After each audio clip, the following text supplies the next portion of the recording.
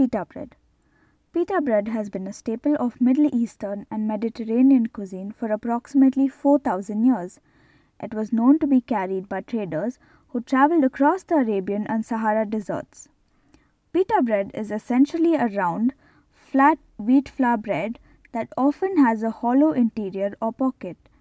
The first pitas would have been a dough made of flour and water that was left out to absorb the natural yeast present in the surrounding environment, allowing the bread to rise. As years passed, brewer's yeast was added to encourage the bread to rise quickly.